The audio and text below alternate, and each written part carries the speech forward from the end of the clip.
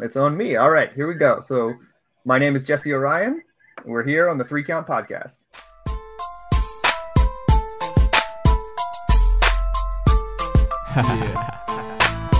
Do you want to get live with me? Do you really want to ride with me? Welcome everybody to another great edition of the 3 Count Podcast presents Now Entering, and I'm your host, Clifford Red Dog Miller, the man that leads you up that mountain called wrestling. And by season 4, after like our 300th episode, I would just think you say it with me, I am your Sherpa. Because just like your tribal chief, acknowledge me.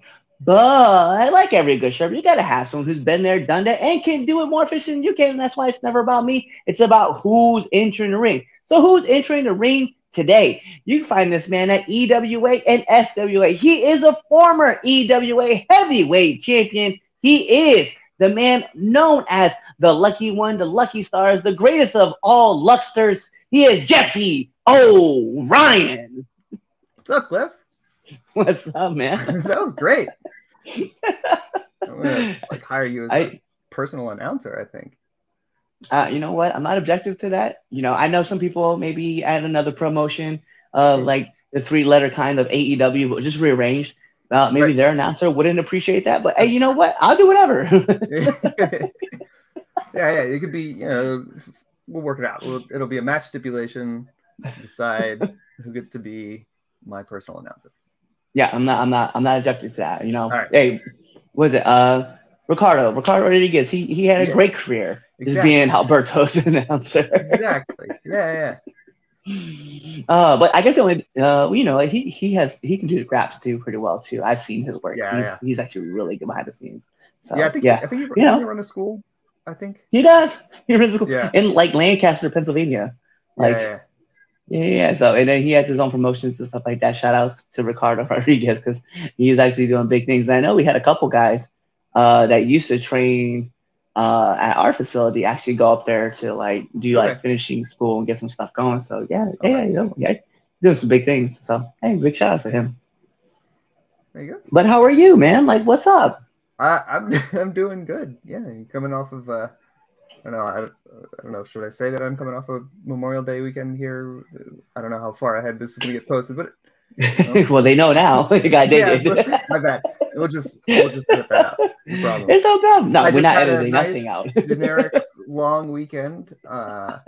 Did some cooking out and hanging out with the family. I'm good. You know, it's cool because like one of my things is that we actually met at EWA and then we ran into each other again at SWA and then we just keep meeting each other again and again at EWA and then we actually just saw each other actually at Memorial Day weekend at Fight and we had such great conversation that I think we had like really fun chemistry too because there's like you've been doing this for like a little while and you just have like this openness of like wanting to give back and to help and like make sure like stories are told right. Yeah. And you have just like this eye for like detail of like being able to make stories make sense. And that's something that I like really appreciate when I get to like talk with you and chat with you, especially when people are putting together matches. You're just always like in the middle, like listening. Yeah. I think that's actually, I feel like sometimes I'm just sitting there listening while other people are like discussing. And I kind of like, we were calling something a few weeks ago, and I noticed that you and I were kind of just hanging out in the background, like listening to other people. And that's usually that's where it starts for me. Is like, I don't know that I have necessarily the best mind when it comes to like what things to do when we're putting different pieces of a match together. But it's like, oh, if we're gonna do that, maybe we add this in, add a little twist, make it tied into something, I think I don't know. I'm not great at laying down the groundwork, but I do like to add in things to kind of like pull it all together. Yeah, some people are like just really good at like setting down together like the skeleton or like the base of what like you're trying to accomplish in like the wrestling match, and then like even for like, let's be real, like for the eliminator match is like ridiculous because you have all sorts of stipulations that are going on. And for those who are wondering like what we're talking about, EWA has run their 3rd eliminator match. And what the eliminator is you have, it's essentially Survivor Series, but every time somebody gets pinned, the stipulation of the match changes. So you normally start off with like a regular wrestling match, and then it'll be like this year they had a sumo match and they had a high jump contest. I think last year, wasn't there last year? It was like a Highland street fight. I think so. Yeah, with the Grimy Scots. Yeah, they did they did the floor is lava one time. They did the floor is lava. And I think that one was just really rough. Like the fans weren't quite getting it. It wasn't. I don't know if it wasn't explained clearly enough, or if you really can explain that clearly enough when going. It's like, well, is the canvas lava? Is the actual floor lava? You know, so like it was like, I think that one kind of weird. Yeah, that was kind of a miss. I did watch. I remember being at I was at another show and they told me about like the eliminator match, and I was interested, but then I got asked to be at another show and I was defending a title, so I was like, let me go. I got to go do this. I have obligations. But then, like, I saw the match and I was like laughing so hard because I thought the idea of the floor is lava was genius. Yeah. Right. Because like now everybody either has to be on the ropes or you're off the mat or you're jumping on the post. I know I saw that.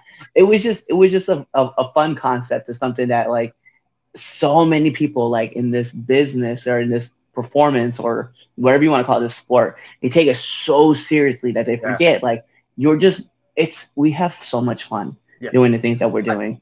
I think those are moments I like. I mean, you can't constantly be doing it, but I do like moments where we get to let the crowd see that we're having fun with it too. Like, it can't be in necessarily even a moment in every single match, but a match like the Eliminator is perfect for that. You get some serious moments, you get some silly moments, and it kind of like helps kind of like, I don't know, give people some ups and downs rather than just like everything being like just super like intense and serious the whole time. Yeah, but it is, and you're right. Like I do love the idea that we're kind of taking people on like this giant roller coaster ride, and they're just like there's twists and turns and laughters and stuff like that. It is a lot of fun to be a part of something like that. And I think it goes back to what we were talking about though, right? Is that like you trying to put together like this base plan.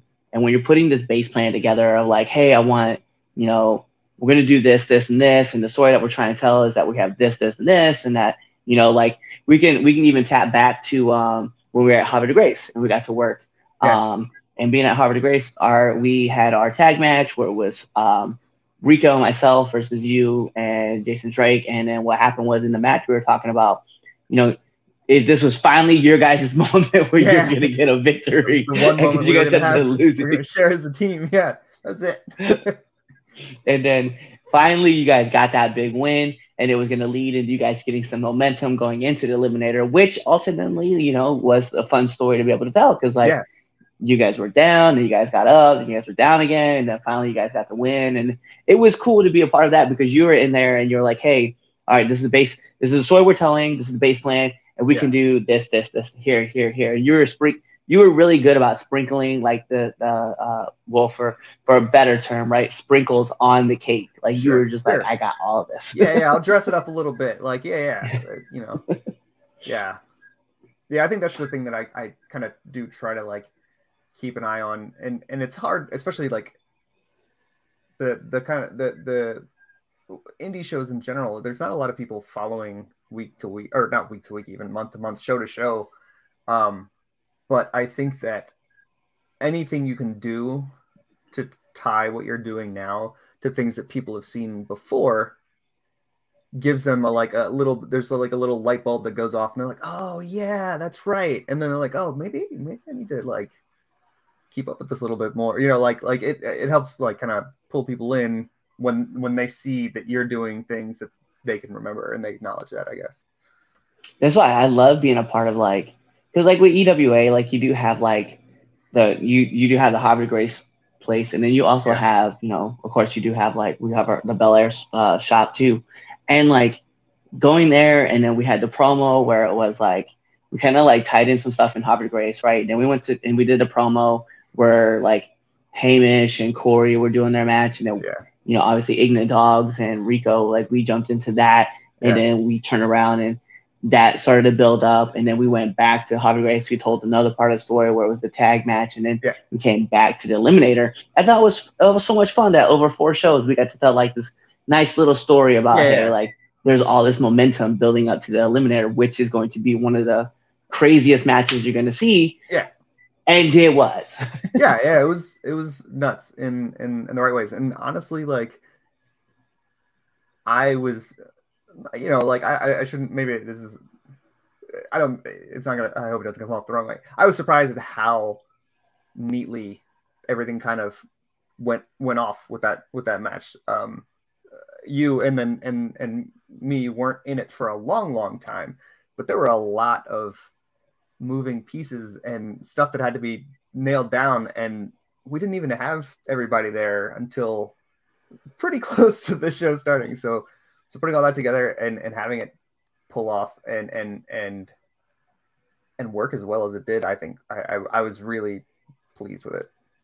Yeah, I think it goes back to just like obviously having your booker like give you the skeleton plan of like what they're looking for, and then it goes into you gotta have to trust the vets that they're gonna have to lead. And then unfortunately on our side, right, myself, Chaz, Prince, Noah, and Rico, right, we're all pretty receptive. Like we're gonna follow along. We're gonna listen. You know, we'll have our 2 cents. We'll throw here and there, just kind of help. But overarching, like we understand that, hey, we're gonna listen. We're gonna hear what you guys got to say, and then if we can add in and make some cool things like stick out, then we'll also throw in some cool things. But for the most part, you know, like I said, you know, Corey kind of like grabbed the handles, and then him and Sly just kind of like talked about what they were looking for, what they wanted to do, and then everything else just kind of fell into place. And we all are just like, hey, man, we know what we got to do. We're going to make our moment shine, and then we're going to take off and go from there. Yeah. But I got to ask, man, like, what brought you into wrestling? Oh, a long time ago, you know, when I was in high school, you know, it was like the sort of just after the peak of the Attitude Era. You know, SmackDown had just actually started airing on network TV, and as a kid I didn't have cable or anything, so like I was finally able to like get into it and start following along. And you know, it was a thing that I was like always just like, oh, that'd be so cool if I did it. And then, you know, life happened, and 20 years later I was like, well, maybe not 20, 10, 15 years later I was like, well, if I'm gonna do this, I need to do it sooner rather than later, because it's just I'm not definitely like, not that I was old, but I definitely was like at the point where I was like, okay, I'm not gonna be getting any younger. I need to, like, you know, I just wanted to make it happen. I you know, and it was just more about proving, I guess, to myself that I could just go out and accomplish the idea of, like, you know, going through the training and learning all the day one stuff all the way to the end, and just being able to like execute a full and complete match was like, that was just it. That was the goal for me. It was like, I just wanted to like know that I was capable of doing it and get out and do it. And I, you know, and then I did, and it was super fun. I loved every bit of it, and I just kept doing it. So, you know, I think it's one of those things too. Like for me, like I didn't really start training until like I was 34, turning 35, and that's after like accomplishing like a lot of things that like, and you know, I've talked about this like on other podcasts and on this show as well, but like, you know, my dad was like a big influence on me, and he'd always be like, hey man, like I think you need to join the military. So I like went and joined the military. He was like,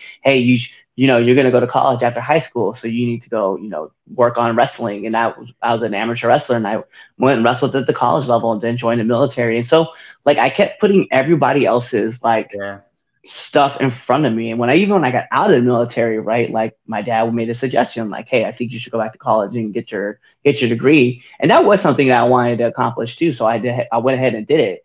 And then like once I finished everybody's stuff that they had asked me to do, I was like, what do I want to do? Yeah. Because I put so many people in front of me that I haven't thought about like what I wanted. And so at the ripe age of 34, I was like, hey, let me go. I ran into a friend who was running in the dark arts, as most people would call it, or the backyards. Sure. And I was like, yo, let me see what this is about. So I got involved, and then I happened to run into our friend who was eliminated in the Flores Lava match, Van Williams. He actually pulled me out. He was like, no, I want you to go. I want you to meet Sicken. I want you to talk to him, and I want you to start training. So I was like, okay, sure, if I can make this happen.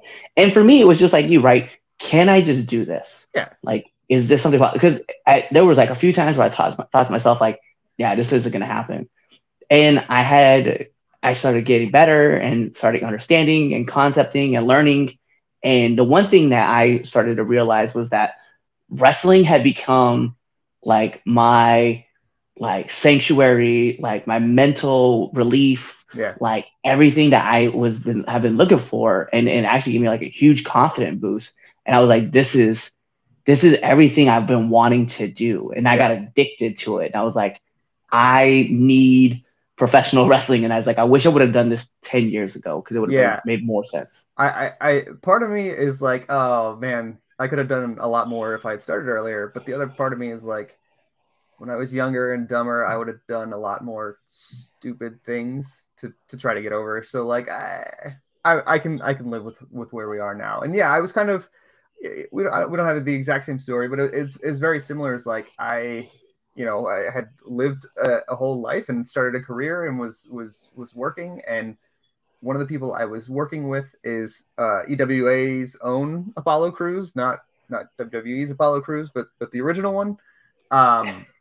And I got to know him, and I found out he was doing it, and I just started coming to shows. And I think one or two shows in of me attending, I was just like, I need to do this. Like, there's no I had completely just let the fantasy go up until that point, and I got there and I was watching. I was like, I have to. Like, I just there's no choice at this point. I need to just do it. And so I told him, and he met me at the school and introduced me to Jim, and the rest is history.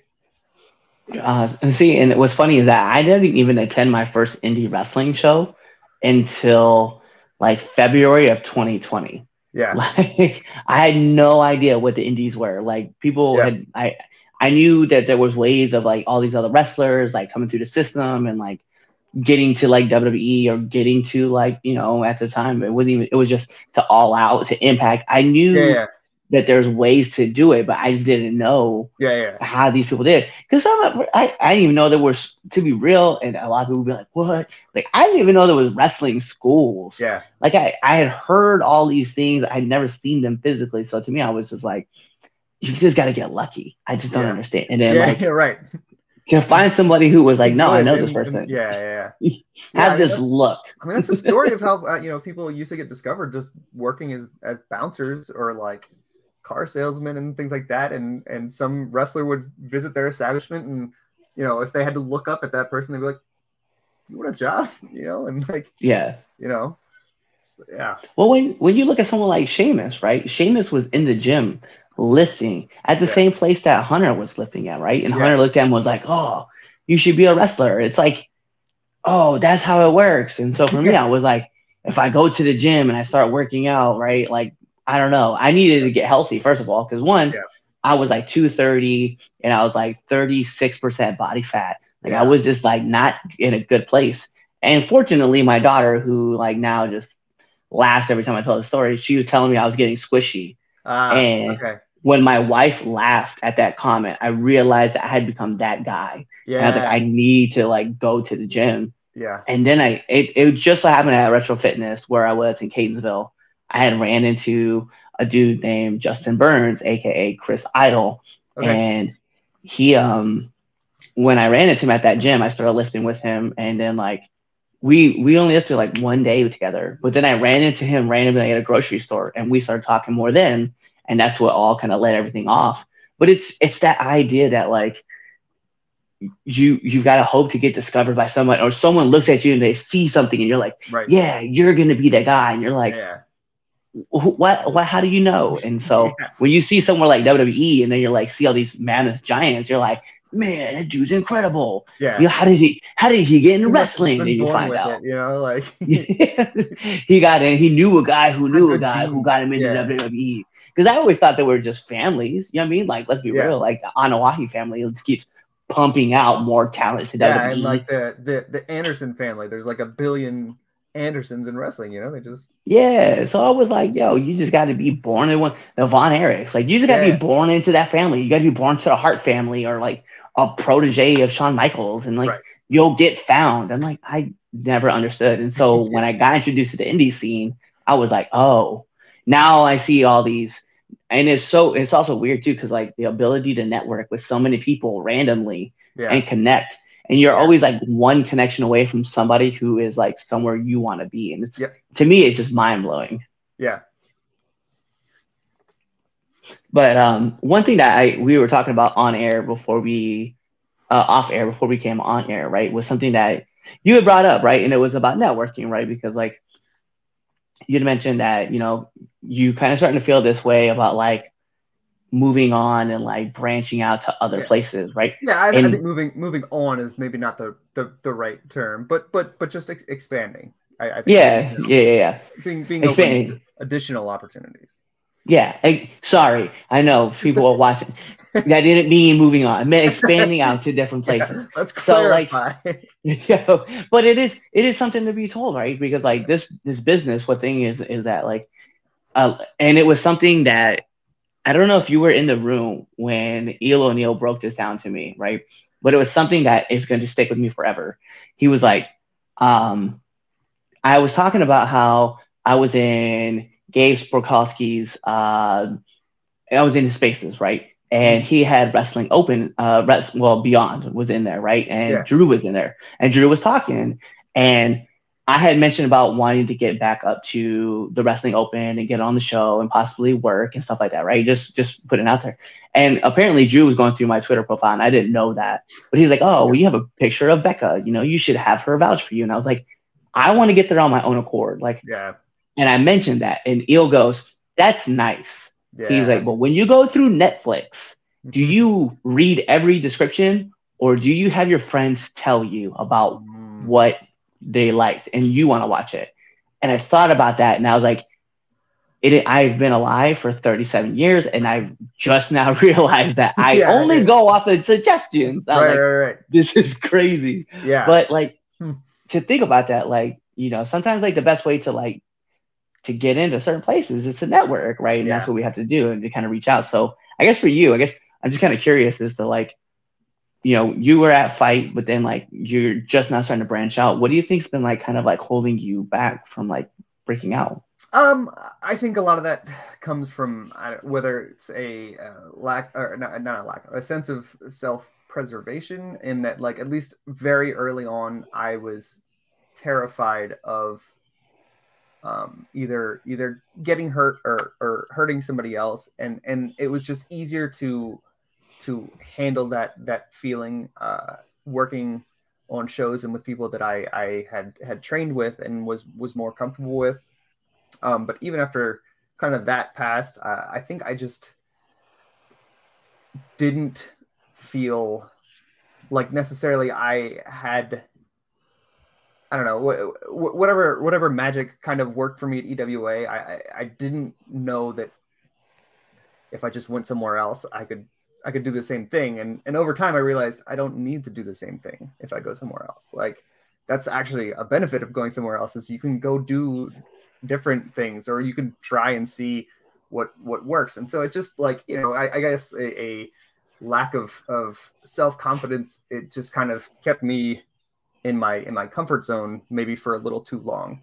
And so I have to make, concerted efforts to like step outside of that comfort zone and reach out and engage and do the networking that you're talking about. Cause yeah, what Eel said is pretty spot on. That like, because I was kind of the same way. It's like, like, oh, well, if I'm going to get somewhere, I kind of want it to be like, I want to hear maybe from the promoter themselves. It's like, or I should just let my friends put in a good word, and and get me in front of the promoter, and then I can still, interact and sell myself that way. So I don't know. I think just mental barriers and roadblocks were in the way for a long time. And I think that may have also done damage in some promoters' eyes, just of maybe I'm now perceived as I'm just an EWA guy. Like that's just where I work, and that's the only place I'm going to work, and I can't work any, so I don't know. I think I have to overcome some hurdles there, but I'm working on it. It's one of those things too. It's just like one for you. I can justify and put out there like, hey, that you're not just an EWA guy, right? You're in SWA as well. But more importantly, you're more importantly, like you're a good hand. Like you're like we said, like at the beginning of the top, right? At the top of the show, we were talking about how, you have like this mind for being able to add a little spice to like everything to make everything like kind of flow more smoothly. And it's one of those things that like and it's one of those things where I had to get over like the idea like, oh, I need to like, keep working and like maybe the WWE thought process. If I keep working, somebody's gonna notice me, and then I can get into this. I'm the diamond in the rough, damn it. Like, right. And and like for me, like it was a friend that I made who like got my foot in the door. Like that's how I showed up, was through a friend. So why not be willing to like rely on some of those contacts and let them do a little bit of the work so I can get my foot in the door somewhere else.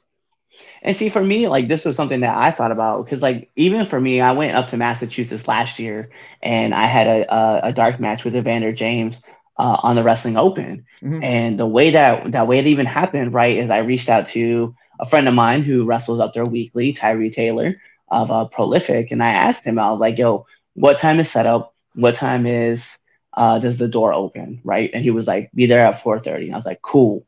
Showed up at 4:30, just started help setting up the ring. Didn't even think anything of it. And then, one thing was asked, like, hey, I remember there was another dude there too. This was the craziest part. The guy was, he's like, hey, are you guys gonna have any practice matches? And the promoter told him, just justifiably, we don't know, right? So he's like, all right, well, thank you. And he shook his hand and he walked out the door. And then the promoter came up to me, Evander James, Diego Trabajador, and there was another guy in there too. I can't remember his name. But all four of us, he's like, yeah, you guys want to do a practice match? A couple practice matches? And I thought it was a tag match. Like I had in my mind, for some reason, I had it in my mind, it was a tag match. It was 2 single matches that were 5 minutes long, right? And I was like, oh, wow, I'm dumb. And I would have thought the same thing. Like I would have been like, oh, we're either doing a 4-way or a tag here. Yeah, and we're gonna have a lot of fun regardless. But I get it. And I remember like just being there, and I had the same thought process of like in front of the peers, right? I just freaked out. Like I haven't even seen the footage back, right? And I've asked for it. It's not like I haven't, but I had just this like. I had a good match, right? We'll call it passable because like there was no big mess ups. There wasn't anything wrong with it in practice. It's just me and my character side of things. I wasn't comfortable at the time being a heel. I was just there. Okay. And I kept Evander safe and we worked with each other and we did a great job. But it was that I was just lacking like the confidence of just like knowing that I was like, I can do this. I can be here. Yeah. And I think getting that information and seeing it and then working with other people who were on the show on, the Wrestling Open, see me at other promotions after that, they are like, oh no, we're going to talk and get you back up there so that you can work. Now, crazy enough, by the time that you guys see this, I will already be in Massachusetts. But it's like, now I have those friends and now all I got to do is ask them like, hey, look, I don't want a match. I just want the opportunity to show up to a show, to help set up, just to be there, set up some chairs. It's something, and just like you, right, for on Sunday. Yeah. If I show up, right, and I set up some chairs, I help out with the ring and stuff like that, at least I can get face-to-face with a promoter and talk to him. And that's all I really want. Yeah. So, and that's where I guess you can start utilizing those networks and connections to get yourself like in front of those people that you're looking for. Like I said to you not that long ago, you find any good spots up in Massachusetts, you let me know. Of course, it's like it's not even a question. Yeah, But yeah.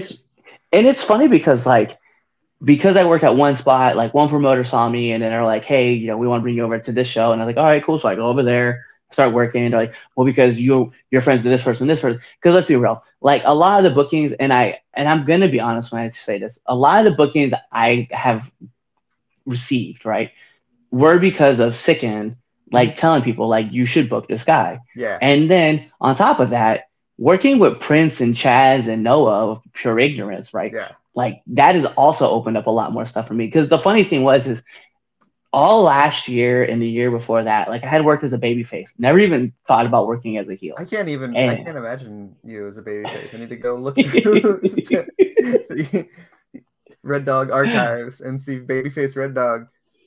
Wow. Because I think you're great. Like you interact, you draw the heat, you draw the heat from the crowd, and you throw it right at me. Like it's yeah. So it's one of those things, and it was a thing that like working with Chaz and Prince, like really like helped me like hone that in to focus and learn how to be like I don't want to say a good heel because I'm not. I'm decent heel. I think you're pretty good. I think there's more work that we can do. Always. But I love like I became like infatuated with becoming a heel and let's be real, like even face Red Dog he's still a heel. It's just I mean you're constantly covered in or surrounded by Deadpool merch, and so like I mean like the idea of an anti-hero, it makes it very easy if you can channel that energy, like just lean a little more to one side than to the other when you need it, and you get babyface or you get heel, Yeah.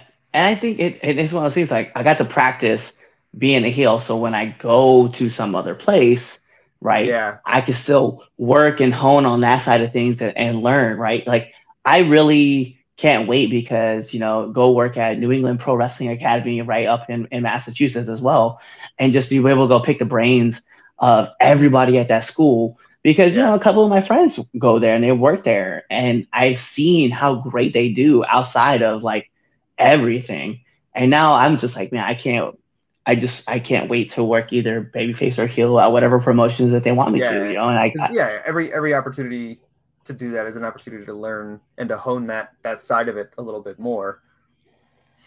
Yeah, definitely. And I think that like what my hope is, right, is that like this over the next 6 months, right, of like working, like people are gonna be like, oh yeah, we want to get that guy in here too because he's either a great face or a fucking great heel. Yeah. But regardless, we want him in here, and then and I want that to open up to new places because my goal, right, for 2024 is to not only wrestle on WrestleMania weekend, because let's be real, like that is the goal for like a lot of indie wrestlers, but also I want to work at New England Wrestling, like and I think that's gonna be awesome. I want to work at Limitless and Beyond. Those are two great places that I can't wait to even get there. And then of course like Pro Wrestling Grind, because I'm just a huge fan of their work. So I'm like, I need some fun. Now you're making me feel like I need to set some goals or something here. I'm like... Make those goals. But the thing is, though, is that you've already set your goal, right? And it's funny for me, not that this is a therapy session, but it kind of feels like it feels good. Yeah, but I think a goal for you, right, is to like, because last year I made it a point to wrestle in 10 different promotions I didn't have wrestled in, and then to wrestle in at least 7 different states, right? Okay. And it didn't matter if I had worked in Maryland or not, right? I just counted Maryland as one state, and then obviously going to Virginia. So I made a point to make it 7. I made it to 5. Plus I got to work in DC for the first time, which was something I never thought was going to happen. Yeah. And it just, there was so much that had like opened up. So this year, like I was like, yo, I'm working like 6 different states, and I want to work in like 10 different promotions again, right?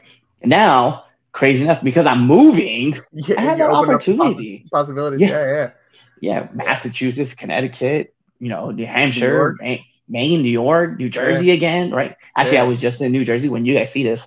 I had been at ADLL. So, but it's I think for someone like you, right? Because you are one, a steady hand, but two, you also like, I think for you, it's time to like start pulling off some of those strings and be like, hey, Yeah. look, I would like to work at this promotion, that promotion. I think you fit great with Frontier Pro Wrestling. I think like Miguel would definitely, it would be an injustice to not have you there with him, because you can work pretty much everybody there and you're really good at it. And I think you should definitely hit that spot and go work there. I think finding a place like, working at a battle royale for one CW and then getting back into like, hopping back over. Delaware's another state. That's I don't know. I don't know if I'm going to set a goal of 7 states, but 3. Set a goal of 3. 3. All right. Not including Maryland. So then 4 states. Okay. Yeah. Yeah. I think it works. I think for you, I think you find it, and I think you'll open up, and then more people will see you, and then pretty soon this promotion is going to want you, that promotion is going to want you, and then you'll start rolling for you, because I don't have to start turning down bookings because I'm just too busy, And it is what it is at that point. I think I'm a long way off from there. But no, I appreciate your vote of confidence, and I think that if I'm going to continue doing this, then I just need to, like you said, cut some of those strings and kind of like, fly a little bit, take some chances, take some risks, because you know what, you deserve it. Oh, thanks. Yeah. So listen, man, I'm gonna ask you 2 questions that I love asking every person that comes on here, right? One of them is being, what is the worst bump you've ever taken?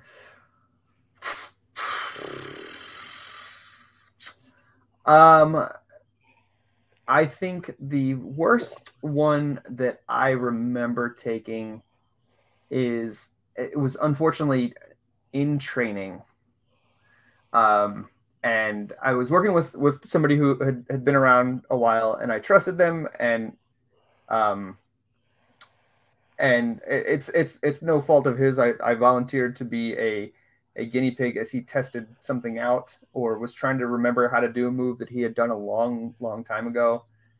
And it essentially ended up being like a lifting inverted DDT. So like, it starts almost Scorpion Death Drop style, but then lifted and then dropped.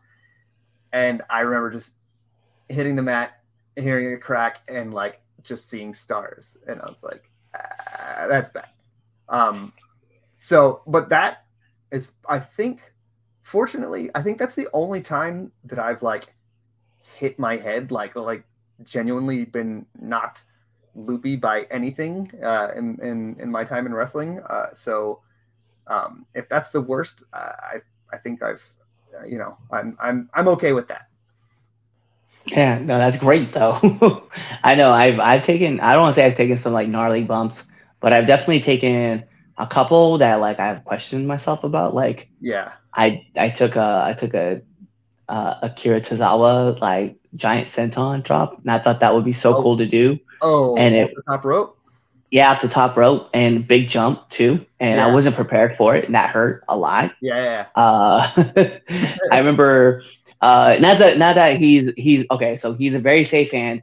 It's just it was in practice, and I was like working on it, and he was working on something too. But I worked with Showtime Grimes. Everybody know Jeremy Grimes. And he was working on the Randy Orton Power Slam.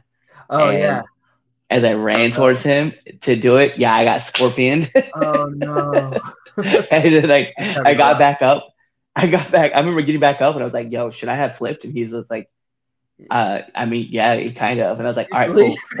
Let's do it again. Because I didn't want to think about it. Because I knew what happened. And I was like, I'm not going to think about it. It's like, if something goes wrong, I want to try again and get it right. Because I don't want to get it up in my head of like, oh, well, it's just never going to work. Like, we'll get it right this time. Yeah, that's exactly what it was. I was like, nope. Run it again. And then so I mean, I've taken some pretty like gnarly ones in practice, and in matches though, like I have yet to take one that just destroys me, which And like knock on wood, like I don't want to take one of those, but I'm grateful that the worst bump I've probably taken like in a match would be like a giant bookend from like Andino, and like that's it. Yeah, I'm trying to think. I mean, I guess like, you know, there's a couple like in actual matches. The very first time I jumped off the top of the cage onto Corey Bush, I expected it to be kind of a squishy landing. It was just a splash. He was laying down, and I just landed. It was like rock hard. It was like slamming into the mat. Like when I hit him, I was just like, oh god.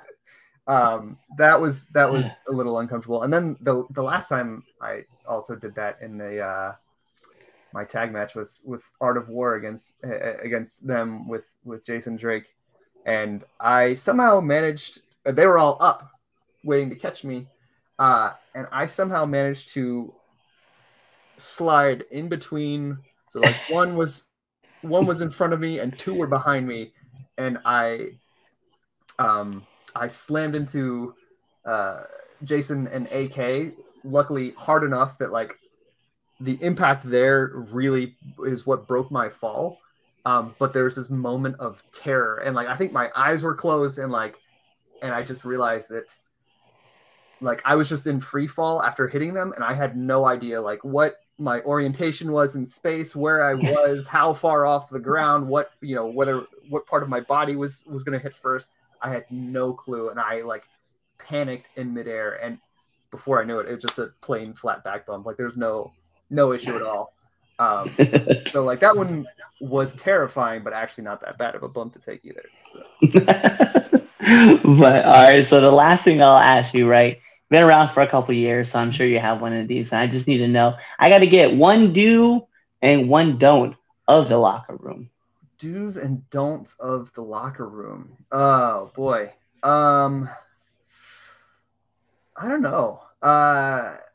Do wear deodorant. I feel like that is an obvious one that probably gets said a lot on here. I hope it gets said a lot, but that also means that it's a thing that people worry about. So, yeah. But definitely, don't be stinky. Wash your gear. I think that's it. Yeah, just mind your hygiene in general. I think is the best way to. If that's my do, then what's my don't? I don't know. Don't be an asshole. I don't know. Yeah, I like that. Be good to your fellow workers. It's funny because like on this show we've had a lot of do's and don'ts, right? And like a lot of people like do, shake everybody's hand when you come to the locker room. Don't be that guy, right? Yeah. When I recently had learned from Primal Fear, right, was like don't fall asleep in the locker room. I didn't even know like that was a thing. I found that out, and I was like, okay, don't do that. Just don't. And then I'm gonna add a do to this list. And Rico, don't get mad, but do clear everything through the booker and the commissioner and the commission if they have one. If there's a commission, get your stuff cleared. Yeah. Rest in peace, Rico Hendricks. I love you. I love Rico, but my God. I have managed to get through like 4 years of this show. Yeah. And never thought about that. And then as soon as it's something that if I was in his position, I could see myself doing and not thinking twice about it. Like I don't know. Yeah.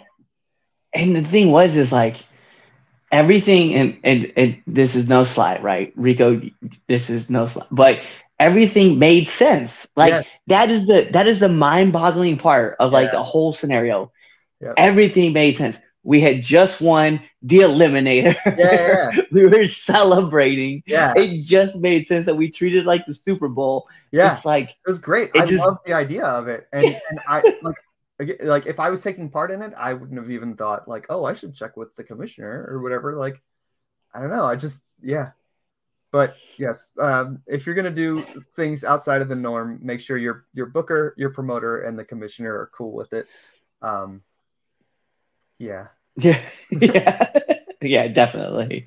But listen, we're gonna go to my favorite part of the Three Count Podcast, and that is the Three Count Podcast 10 Count Questions. And Mr. O'Ryan, this is how it works.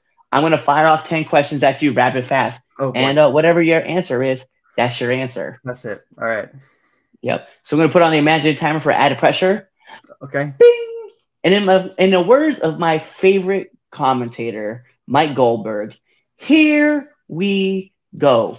SmackDown or Raw? Ooh, SmackDown. Favorite actor?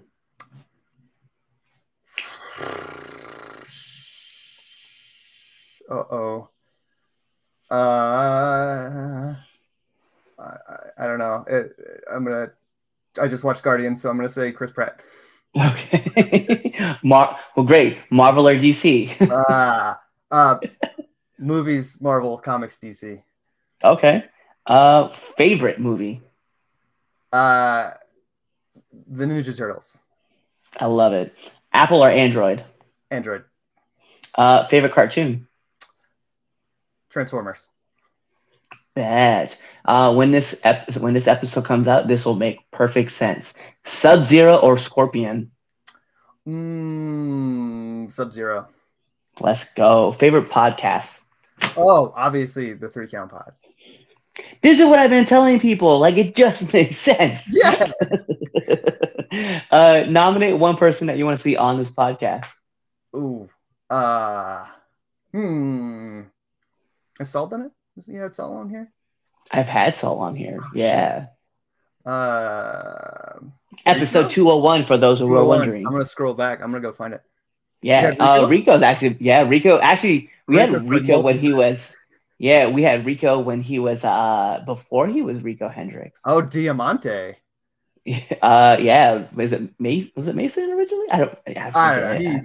He's gone through. He had a few names. Yeah. Yeah. Oh boy.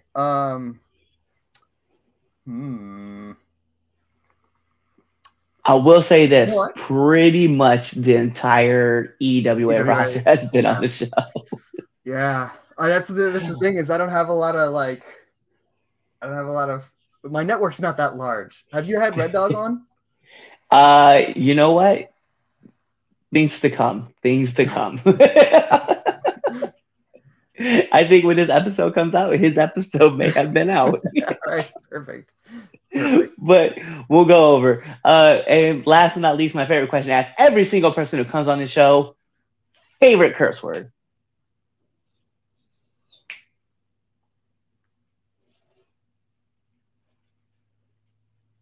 I don't know. Oh, this should be a rapid fire. Fuck. There we go. Yeah. See, there you go. It makes sense. First thought that comes to mind, you're just like, fire it off. Yeah. I was like gonna start like explaining things, and I was like, no, I'm just gonna say it, and you know what? Yeah, because the F word makes total sense though. Yeah, exactly. You can use that word everywhere, and that's all that matters. Red Dog says so. Actually, I think Red Dog's favorite curse word is Fugenheimer. Like, if that makes sense. Yeah. I think I've seen him at the family reunions. Yeah. So, last but not least, the last thing I need from you is to let our listeners and our viewers know where they can find you. Boy, I am on Twitter and Instagram and Facebook, and they're all different and like stupidly named. So I guess if you search for Jesse O'Ryan, you might find me on those platforms, but I'm terrible at social media, so it's a lot of outdated stuff and hard to find. That's a new goal. That's a new goal. And that's just get it all. You know what? Make it easy. Get it all under one banner. And that's all. That get like a link tree or something, and just tell people to go to my link tree, and I'll have links to all the other stuff. I should do that. Even for me though, what I did was I legitimately took all my social media and changed it all, so it's just _Red Dog 85, like it says right there. _Red Dog 85, just because I was like, oh man, if I do all this, it'll be easy for everybody to find me. Yeah. Consequently, it'll also be easy for everybody I don't like to find me. So just like whatever. Take the good with the bad. Yeah, Make it easy for everybody. I guess it's better to be more accessible to the people that you like, if you can. Yep. But no, so like every great part of a wrestling match, we gotta take this home because he told you everything about him. He told you where you can find him, kind of, on his social media. So we're gonna take this home because this is the 3 Count Podcast with that's now entering, and I'm your host, Clifford Red Dog Miller, the man that leads you up that mountain called wrestling. And like every good shepherd, you gotta have someone who's been there, done that, and can do it more efficiently than you can. That's why it's never about me. It's about who's entering. So who's into the ring? You see him right there. Jesse O'Ryan, you know what that means. Tune in to the next episode and be there, or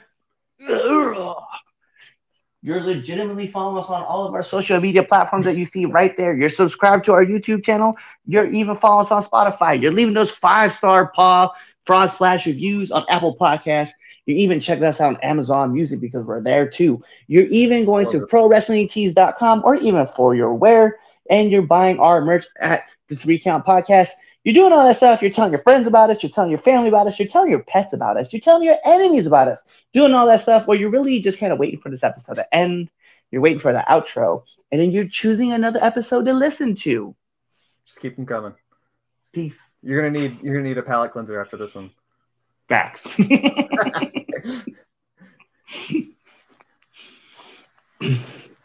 Oh, I see you. How you doing, baby girl?